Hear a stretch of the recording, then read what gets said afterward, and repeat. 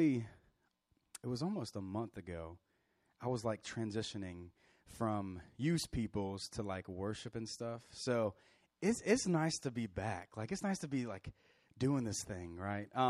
So I just transitioned. My name's Nick. I'm the mission and worship pastor here. I was just hired on February 1, so I've almost finished a month here. It's been the best month of my whole year, right? There we go. Yeah. So I just transitioned from student ministry. I was a student pastor back in High Springs, Florida, near Gainesville. Go Gators kind of deal. And it was crazy because we cried when we left. You know, it was a good time. It was a good leave. It was a good transition.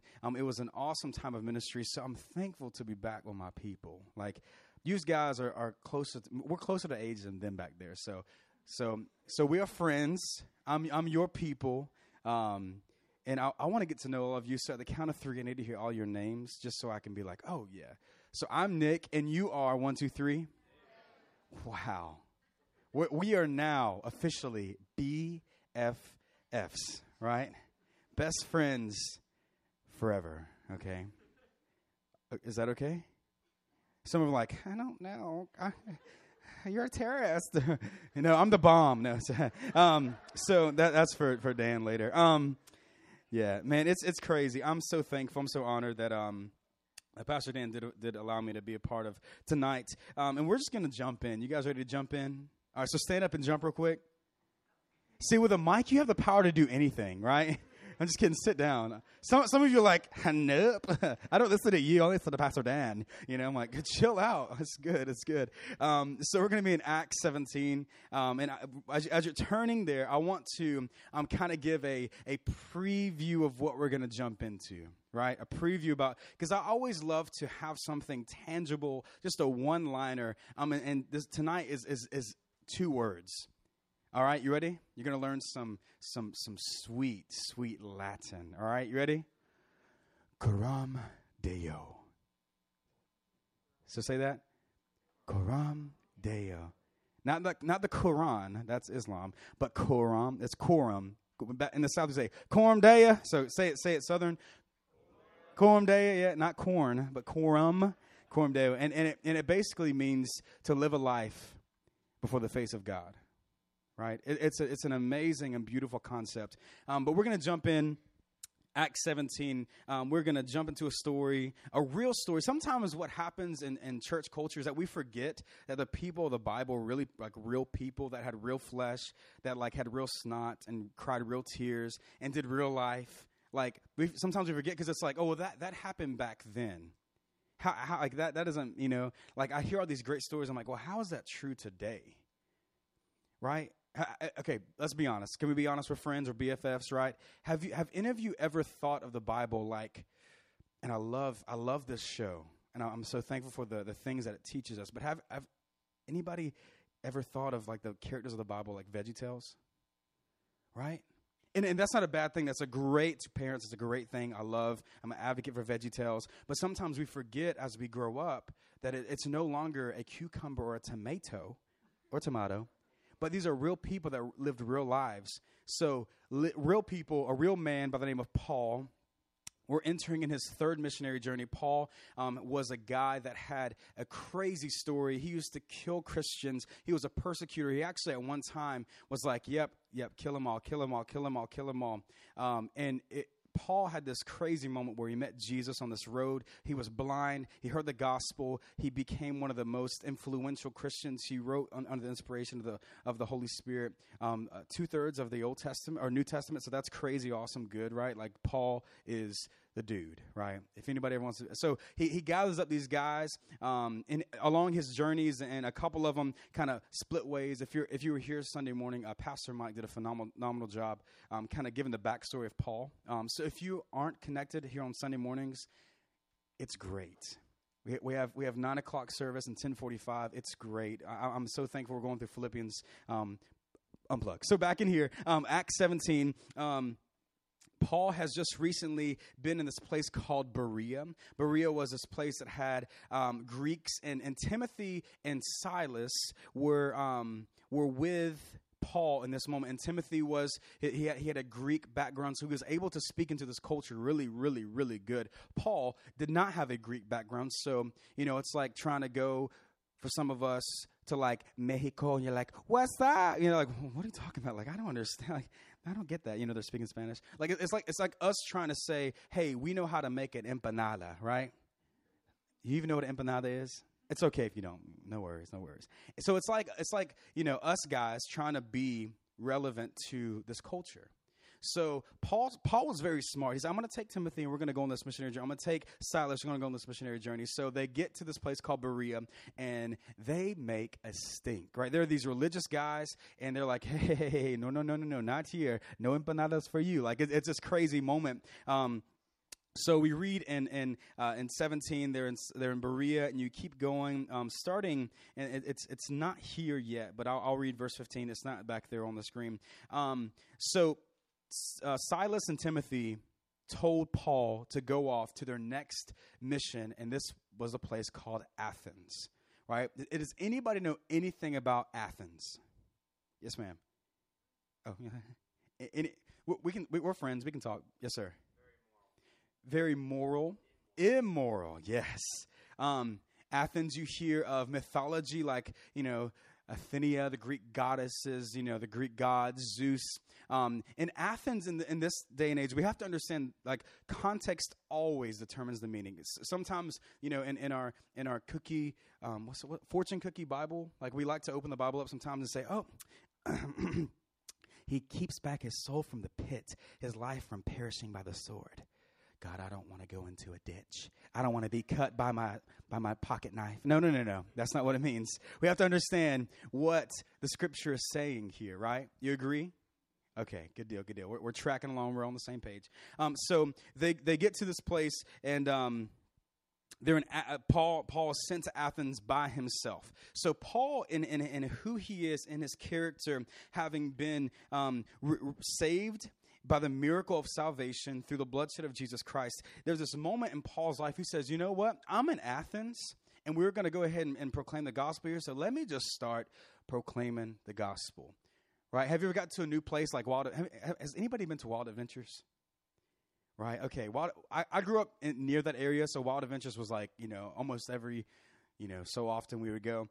It would be like you going to Wild Adventures, never had been there before, saying, "You need Jesus, turn." But no, he wasn't saying turn burn. But he just was so confident in this gospel that he began to speak this beautiful, beautiful gospel. And it came from this position, right? Paul enters into Athens alone, and he sees this place filled with idols. You can imagine, so. Let me see your imaginary cap. Hold it in front of you. All right, do something with me. Put it on. Thinking cap, it's not imaginary. So imagine with me in this room, like statues, like Greek, like just all types of cool statues. Like just imagine. Do you see him? You see him? Yeah. Okay, so Paul enters into this place of Athens, and he sees all these statues. And he realizes that they are actually idols. And in verse 16, it says this. Now, Paul was waiting for them. Who was he waiting for? Timothy and Silas. Yeah, you're tracking. It's good. Now, while Paul was waiting for them there in Athens, his spirit was provoked within him as he saw that the city was full of idols. And I love that Paul had this conviction. How many times have we as Christians gone to different places and just our spirits just broken? Right, in your schools, maybe in your co-op, in your families, at your family gatherings. Sometimes, like as Christians, when we start to understand the severity and the importance of the gospel message being proclaimed, things will literally break your heart. And I'm going to talk about that a little bit, because sometimes we think that it can only happen in church settings while we're doing churchy things and when we're churchy friends. Let me tell you, some of the most convicted times I have been, not because I was with these people, but because I was around them or with my friends from back home. Right? I had this radical transformation when I was 16 years old. It was like in high school, I was called Nick Carter. If you know people with like their first and last name being called, normally they're bad. Like, so I was Nick Carter, and then this crazy moment happened. I encountered a bloody cross, and Jesus Christ resurrected my life from dead into life, and I had the craziest thing happen to me. I was voted most changed in high school as my senior superlative, and it was crazy. And I give glory to God because I was no longer Nick Carter. Now I was like Nick, that Christian kid that does that weird Christian thing. And I was in my school, and I had such a heartbreak for my school that me, my brother, and one of my best friends, we said, we're going to start a ministry in our school, and 300 kids would come every single Wednesday afternoon before they went to church and worship.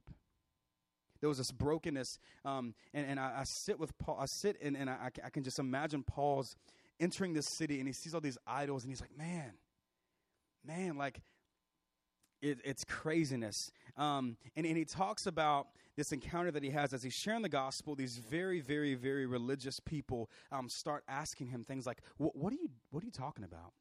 For the city of Athens, culturally, it was so awesome if you were smart. How many of you are just like smart? It's okay. I'm not a smart guy. I'm like, hey guys, you know. So culturally in Athens, it was probably like you were the most popular, you're the most influential if you had knowledge, right?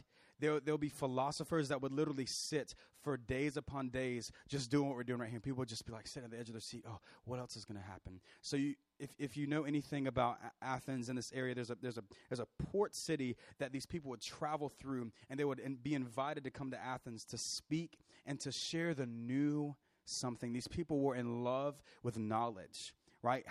Just the same way we're in love with new information. Like, we are the information generation. Every single day, Snapchat updates a new filter. You're like, I need to see what's going to happen with my face today. Or, it's like, or my geotag. Like, I want to see what's going on. So we are just information. Instagram, we have something new every single time. It's actually an addiction that sometimes can be good and or bad.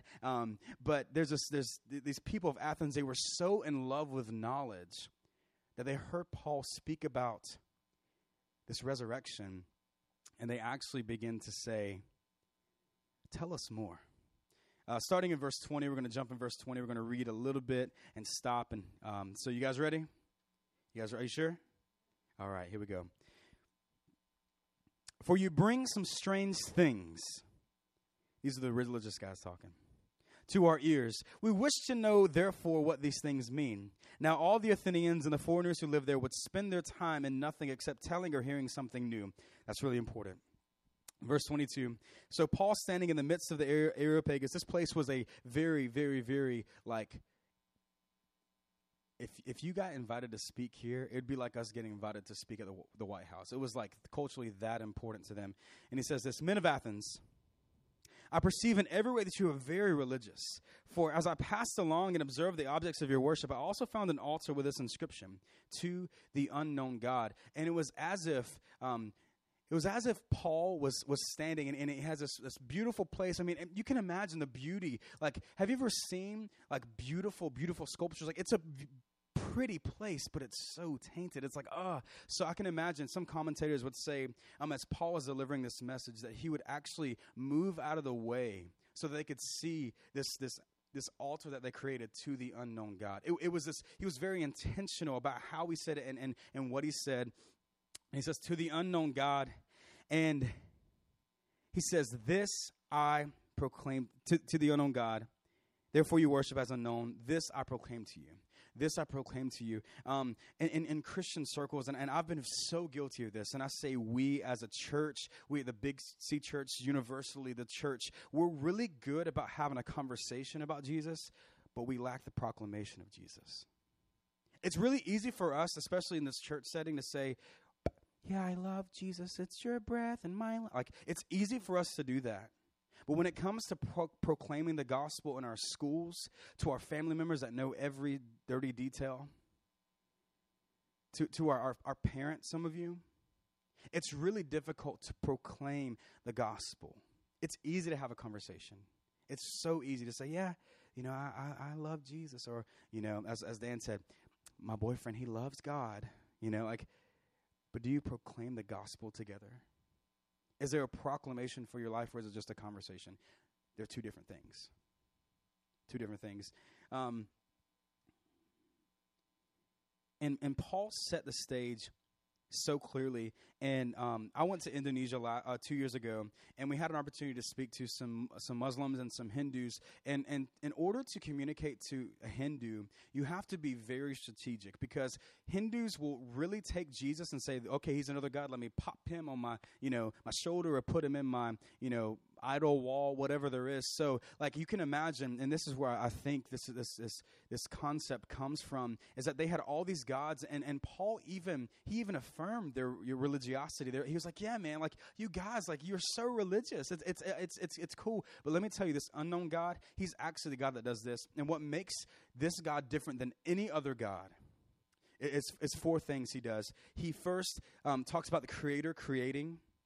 He talks about being appointed being an appointed creation, and then he goes on and he talks about a ransom sent for that creation, and then creation responds.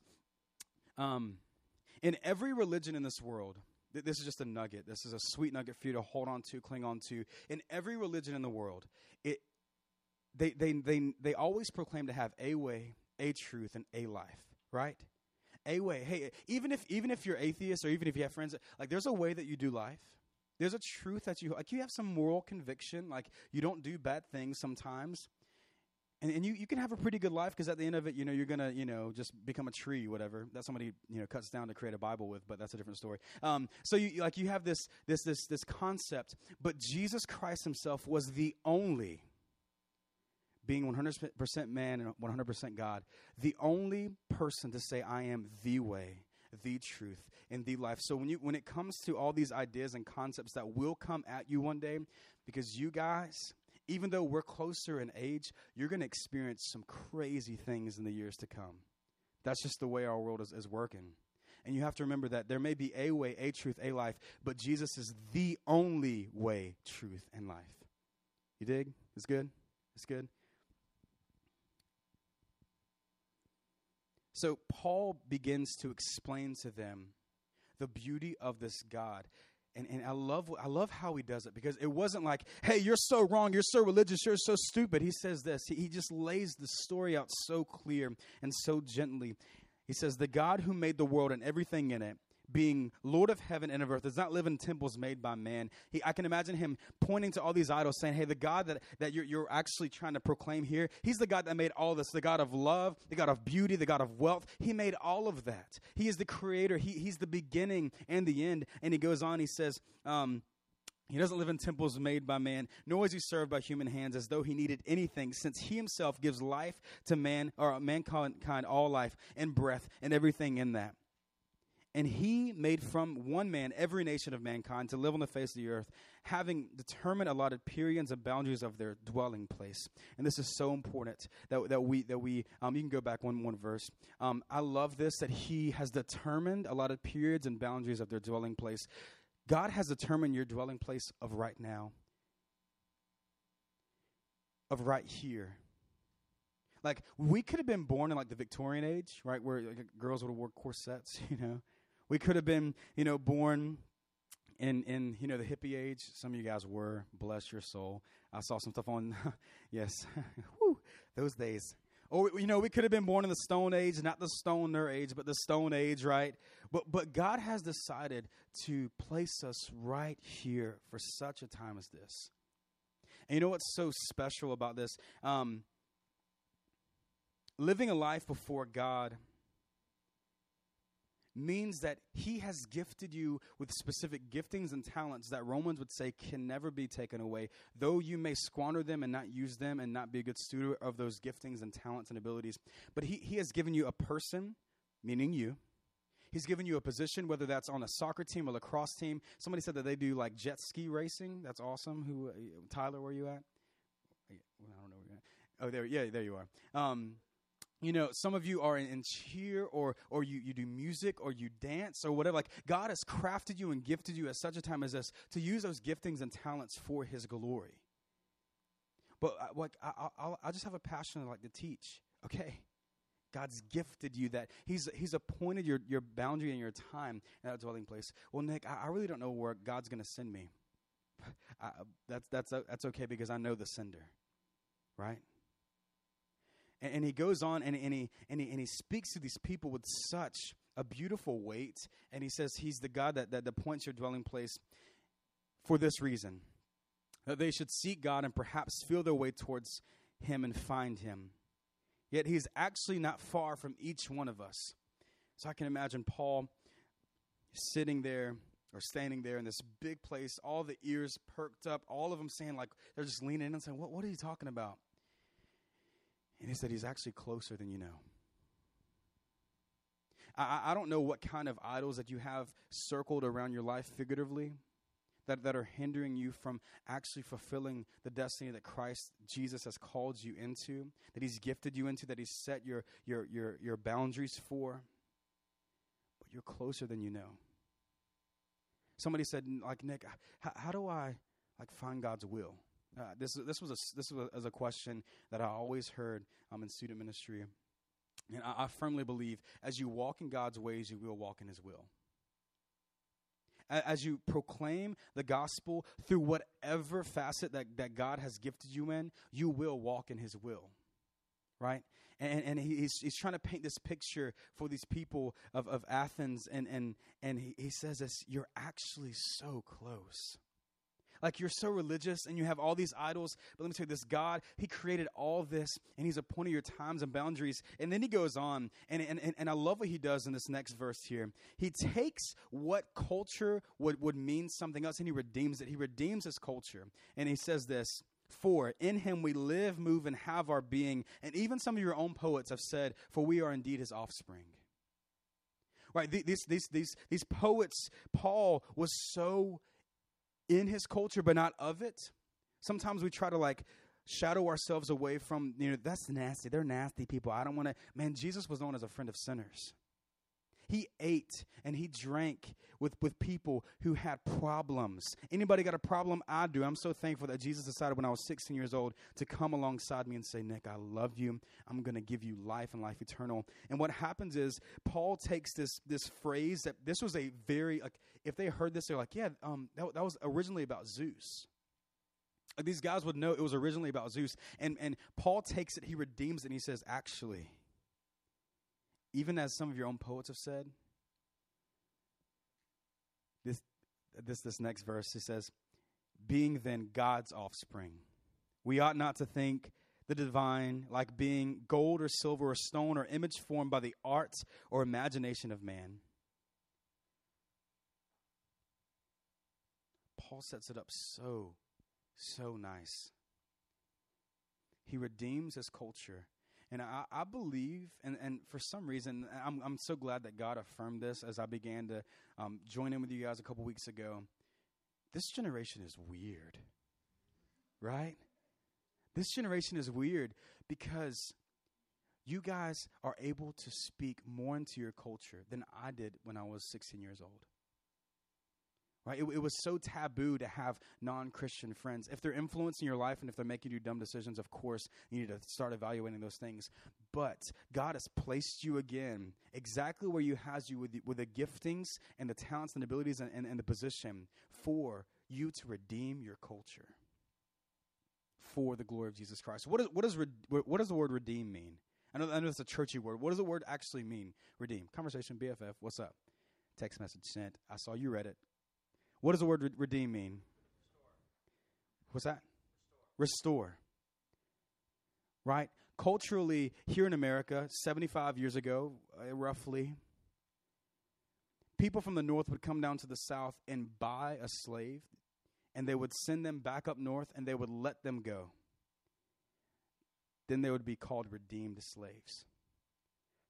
I believe that this culture is so weird, that your generation is so weird, that you desire to step into a place like Areopagus and say, man, the God that you think you're loving on, He's actually closer than you know. And He's the God that whatever, popular song says that you're defined as, you're going to redeem that and say, nope, God calls you this. He calls you beloved. He calls you worth it. Who's that singer that's, give it to me, I'm birthing. So you're so secular. No, see, but I love that you know that and you're sitting in church right here. You know why? Because you're weird. You actually like culture, right?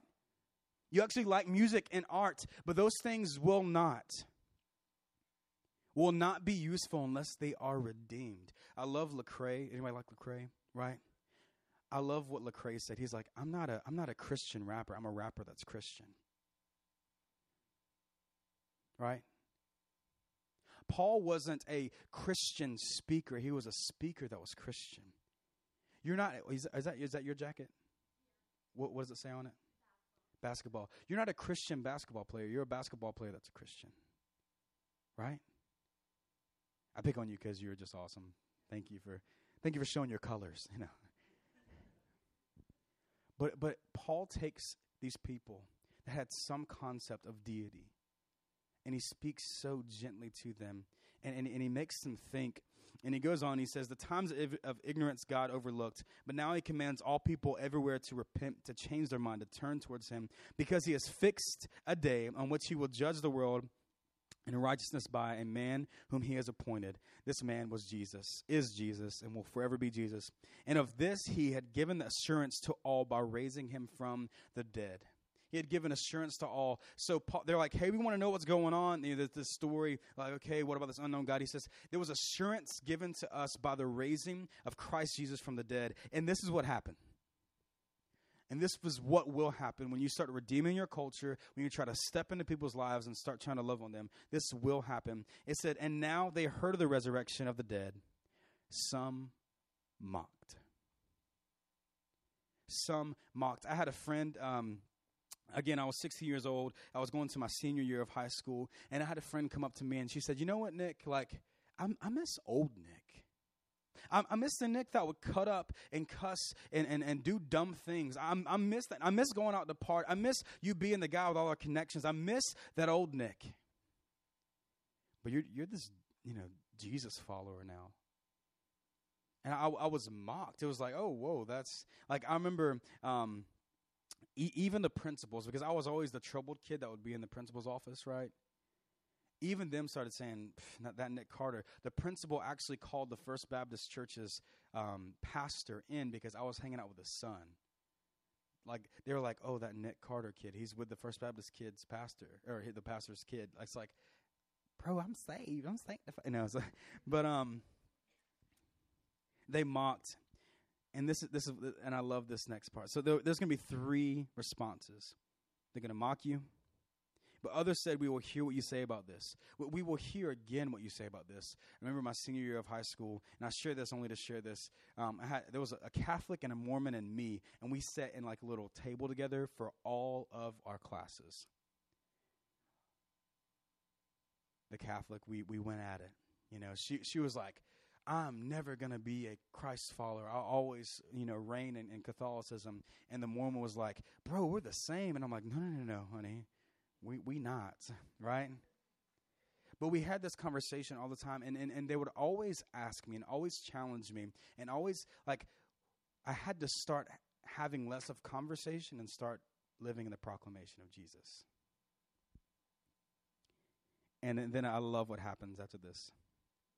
And Paul went out of their midst, but some men joined him and believed, and among whom were also Dionysus and Areopagite, whatever you say her name is, and a woman named Damaris, and others with them.